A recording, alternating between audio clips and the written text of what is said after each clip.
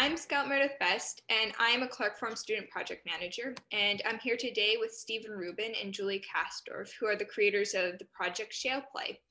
Both of you, welcome, and thank you for making the time to speak with me today. Thanks very much. Good to be here. Yes. My first question for both of you is how can art help highlight environmental and contemporary issues and give a voice to those who are marginalized? Well, I think art, that feels like a big category to me, but I could speak for our project. I think one thing our project has been able to do is to get very particular. So I think when we think about environmental issues, it can feel overwhelming. And we see these images in the media, like the fires in California or the polar bear like clinging to one little piece of an iceberg, and they almost become cliches.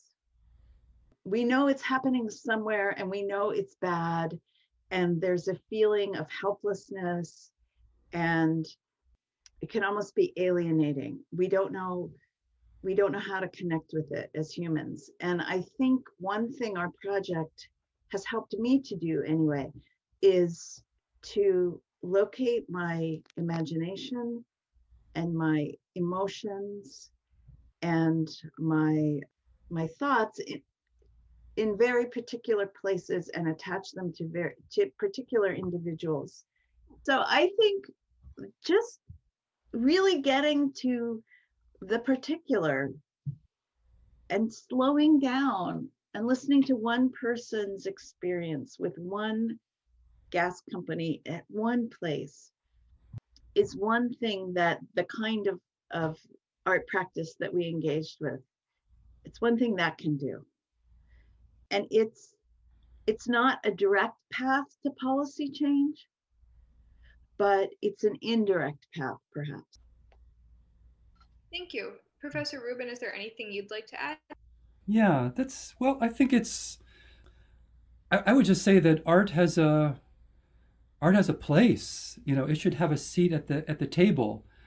I think art can move us. Art can motivate us. Art can remind us of the urgency of this. I think also, I think kind of related to some of what Julie is talking about in terms of the particular people, particular places, kind of hearing their stories, reading their voices, that you get a sense of how multiple people from different perspectives are engaging with it. And certainly some of the stories, some of the people that we met who live in who live in some parts of Pennsylvania where the resources are minimal and the challenges are great, and to learn about their efforts and their fight, sort of sometimes a David and Goliath effort. But I think when I think about people like that, and kind of read their stories and hear their voices, I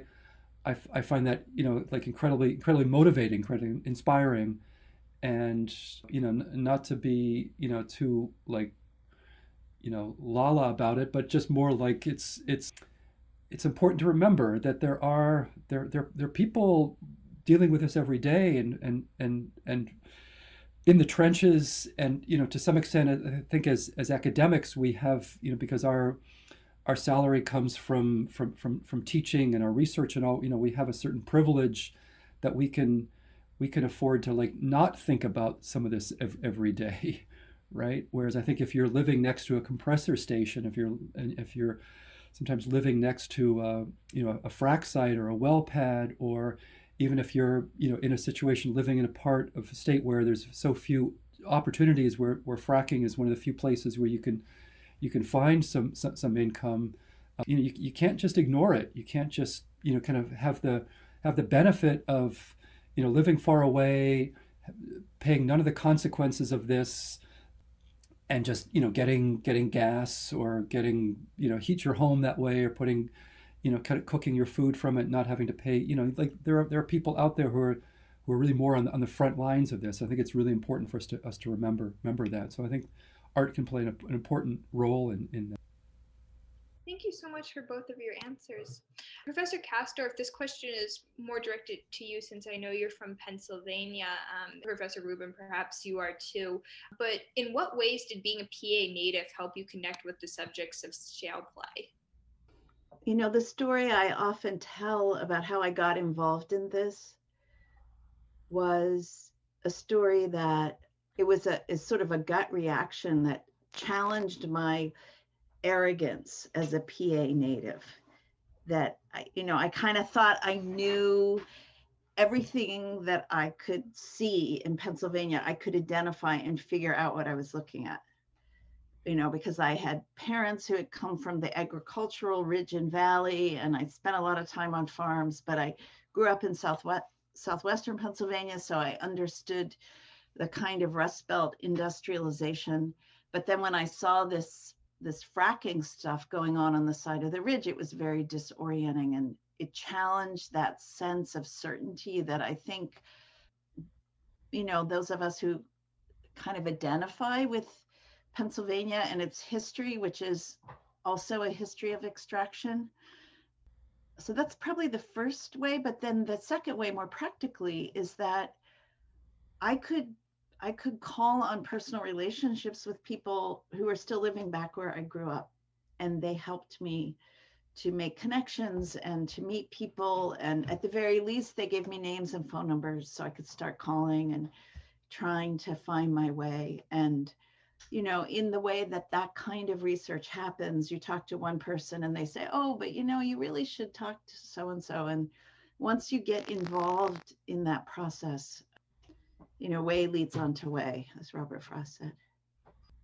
Thank you. And I do have a question for Professor Rubin as well. Were you inspired by any particular photojournalists for this project who have highlighted social and environmental issues? I know from my own research and studies, I'm thinking of examples of photojournalists like Dorothea Lange, whose work during the Great Depression and the Dust Bowl were particularly striking and really served to spearhead reforms and bring those about. Are there any photojournalists who have impacted you and that you think of when you are shooting photos for this project?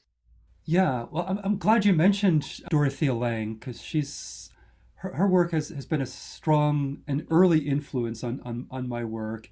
And I would say Dorothea Lange, as well as a number of the other photographers working during the Depression, as part of the Farm Security Administration, the government program that was documenting kind of the conditions of the Depression and the Dust Bowl. So people like Walker Evans or Arthur Rothstein, few other folks, but all part of that FSA effort. On a more contemporary basis, I would say that some of the photographers who were kind of in the early stages of this project, who were at the same time photographing Marcellus Shale across Pennsylvania. There was a really fantastic project called the Marcellus Shale Documentary Project that became a book, became an exhibit, a traveling exhibit that traveled around Pennsylvania. It may have extended beyond Pennsylvania to other parts of the Marcellus Shale and nearby Ohio. I know some of the photographs did, but that exhibit and the book that was produced, I think was influential to me in seeing how they did the project and how in depth they went, how close they got to the people. I think also how they portrayed the landscape. But because it was a project it was like a collaborative project done by multiple photographers, each of them kind of brought to the project their own specific interests and their own specific backgrounds, and I think their own kind of focus to the work. So I think that kind of contributed to the work I was doing as well. Thank you so much. During your presentation, you shared some of the stories and photographs from shale play. What about these particular stories and people stood out to you? And were there any stories or photographs that you wanted to include in shale play but were not able to do so? Well, certainly some photographs. we spoke about this a little bit today during our visits with the art sustainability class, but certainly there are a number of photographs that either did not make the book or were not even taken out of respect for the people that we were talking with, whose stories we were kind of presenting. So people who, for a variety of reasons, might need to remain anonymous, possibly because they were in the midst of a legal case where they were charging a company with damages to their land or to their water or to their health, and people who are concerned about that any kind of image coming out, any kind of bad publicity might harm their case. So those kind of stories. Let's see. I think there's a photograph that I took that I did not make the book. I'm not sure it's smart for me to talk about the reasons why that didn't happen. No worries there, and that wasn't the intent of this question. I'm just curious about the process of choosing the photographs and the stories that go into the book. I think we could talk about that, Stephen. Yeah, okay. So one of Julia's poems makes reference to the Hallowich kids, the Hallowich family. It's a family that was living in Southwest PA, where there was a lot of fracking surrounding them. Their young children became quite ill, and there was some pretty significant documentation of that illness, and at least from their standpoint, the responsibility and the culpability of the gas company in that health effect. And so this family has long since settled with the company and moved and left. Part of the conditions of their agreement, of their kind of deal, was essentially part of like a non-disclosure agreement that required that the children, the family, not be able to speak about the agreement, the terms of the agreement. The family could not speak about, the parents could not speak about their health impacts, but not just the parents, but actually the children could not speak, could not use even certain words. Even their young children, like on a playground, were not allowed legally to say certain words or to talk about what had happened to them. It's just like an extreme case of a non-disclosure agreement. So I went off just to take a picture of their house, or I should say their former house, because as part of this agreement they left the house and left that area. And so I figured out where the house was, drove up there, found there was a man who was living there, and I started speaking with him.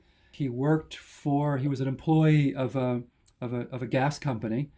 He was actually living in the house. And I introduced myself. I told him who I was told him what I was doing, and I asked if it would be okay if I took pictures of the house. And he said, sure, yeah, help yourself. So I did, and I was wandering around the lawn and the property and trying to find a decent picture, a good angle, waiting for some good lights. There was some kind of strong, large thunderhead clouds behind it, so I thought that would be kind of potentially kind of more dramatic. It would try to give the image some kind of a charge or some kind of an emotional element, so it wasn't just a plain boring picture of a house. So I was starting to do some of that, and then he comes over and says to me, I've spoken to somebody in the company now, and actually I need you to stop taking pictures, and in fact I need you to delete all of those pictures that you took. And I'm thinking, that's not something I normally do. I was certainly trying to be very kind of mindful and respectful of him and his concerns. And I just simply tried to say, look, I'm not doing this big expose. This house already even exists. There's pictures of it exist on the internet. That's partly how I even found where it is. It's been featured in National Geographic. I'll be happy to leave. I won't take any more pictures, but I really would rather not delete the pictures. And he said, oh no, you're going to delete those pictures. I said, well, it's not my practice of deleting pictures. He says, well, then you're not leaving. So it was quite a it was quite a standoff. And he was, let's just say, he was a lot bigger than I am, and I didn't quite know how I would extract myself from this. And I'm trying to think, what do I do here? Do I delete my pictures? And it just did not feel like the right thing to do. I might do something like that if it were, maybe a specific individual I might have photographed who really no longer wanted those pictures to be used. But this was just a picture of a house. And again, it felt like this house had already been photographed, it had been published, it was on the internet. It was, so it was really a standoff. I was really concerned and fretting, and I didn't know what to do. And I don't feel necessarily very good about this, but it was the way I was able to extricate myself from the situation. And it was being at some level unethical. But when he wasn't looking, I pulled out the little, flash card, the little memory card on my camera, and replaced it with another one that I had, like a separate one. And then, pretended like I was deleting all. And then I showed him, look, I hated to do this. I did not want, but I'm willing, I did it. And so I just, I lied through my teeth. That was the only way I was able to get out of there. I mean, I considered like making a run for it. I knew that would not help. I mean, he was talking about calling the police, if I didn't cooperate. And I knew it would be my word against this guy's word. And I thought, like, here I am, the police would side on his side, on the company's side. They would have probably accused me of trespassing, all that kind of thing. So I told him that I deleted the card. I showed him on the LCD screen on the back of the camera, see, there's no pictures, there's nothing visible, nothing left. And then that's what allowed me to extricate myself from the situation and leave. But that picture did not run in the book. That's quite the story. Thank you for sharing. Well, but it's important. Okay, I want to say two things.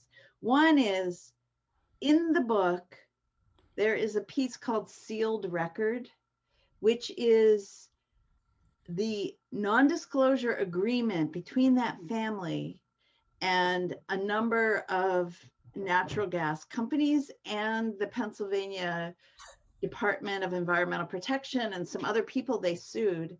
That non-disclosure agreement was secret, and it was meant to stay secret. But there was an environmental group from New York State and a newspaper in Pittsburgh, and they got a judge to unseal it and make it public.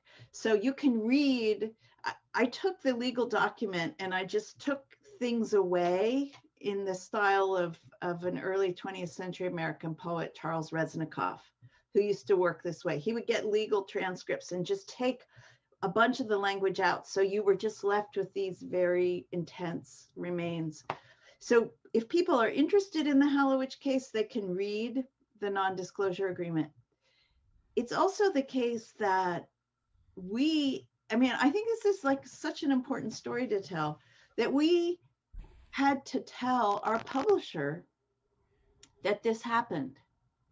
And our publisher decided they didn't want to get sued by a gas company, because gas companies have basically limitless resources compared to university presses, which are under the purview of the library. So that's not the richest place in the university. So anyway, I just think like, it's like the compromises that we make both between our vision and what's really possible to do, but then it's also just the whole wide world that we live in, and the context that we work within. It was a great photograph too. That was the other thing. Like I was so disgusted, but in the end, like, we want to have a book. So what do we have instead? We have a photograph of a leaf. It's of the driveway, of the roadway leading up to the house. You can't even see the house in the picture, but there's a driveway, and Julia maybe will find it there. So I mean, since people are not seeing this, it's just a branch that maybe got broken by something, a truck or something, and that died. and that dead branch is hanging over a driveway and surrounded by green in the background. So it's a kind of symbol, but the picture of the house was a really strong photograph. That's both disappointing and frustrating that you can't use it. But I suppose those tough compromises are some of the things that you have to make when working on a project like this. I also wanted to ask if you have stayed in contact with the people who you profiled in the book, and how did they react to the book, and how did the communities that they were a part of react to the book? Yeah. Do you want to take this one, Julia? Well, I can say that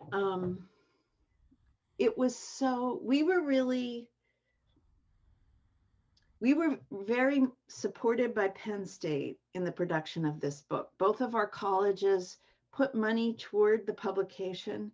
So the book doesn't cost an arm and a leg to begin with.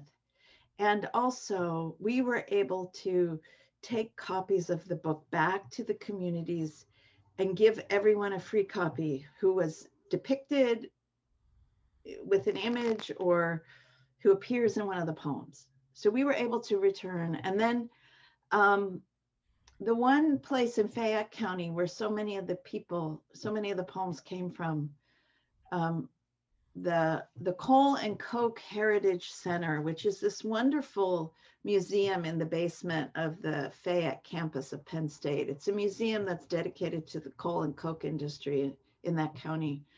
And it's really, the museum is a repository of oral histories, and it's a repository of artifacts that the community just brings, miners' lunch buckets, and it's just wonderful. Pardon me. Anyway, we had this reception there and all these people came. And it was very powerful to be reading sometimes some of these poems in the voices of the people in the room, and to look up and see tears coming down their cheeks, and to, in that moment, I just wondered, like, is this okay? Is what we've done okay? But people were very grateful, I think. And some people bought extra copies to give to public libraries, which felt really affirming of the project. And I have remained in touch with a few people, but it's one of the strange things of this kind of work, when, artists make stuff. So we made a thing, but we made this thing out of relationships in part. And so then what happens to those relationships? And that's a thing I live with. And it's a thing I don't know how to answer, because I can't maintain all those relationships, for sure. Thank you. Professor Rubin, do you have anything to add? I couldn't say it any better than that. So, thanks. That was very powerful, Professor Kasdorf. Thank you. And for our last question, I wanted to ask, what do you think the future looks like for the communities that you visited and the people that you interacted with? And what do these communities want to see moving forward with regard to fracking and how it is managed and viewed in Pennsylvania? I don't think this responds to your specific question about like the particular communities, but a lot of what I read these days talks about how fracking is becoming like increasingly tenuous and increasingly difficult from a financial standpoint, right? That there's just like from the bottom line perspective, things don't look good, right? So it's not necessarily because everyone has seen the writing on the wall and realizes that fossil fuels are a thing of the past and we have to flee from them as quickly as possible, or that modest books of poetry and photographs have taken down an industry. I think it's just partly like the economics, and that it's a combination of like oversupply and low price, and the fact that green energy has become solar and wind in particular have become so much more affordable, and that the growth in the industries is there, and jobs is there. So I think just like in terms of like the larger picture, I don't think it's going to happen overnight or anything, but certainly there's, I think, this sort of directional trend going in that way, that direction. I think also maybe that at least in southwestern Pennsylvania, people have seen these boom and bust cycles before. They've seen money come in the community and money leave. And I think at least some people all along recognized that that was probably going to be the case with this too. And how people responded to that varies. Some people were like going to make all the money they could, and some people were dismissive of it. Thank you. And thank you both so much for your time this interview. I really appreciate it.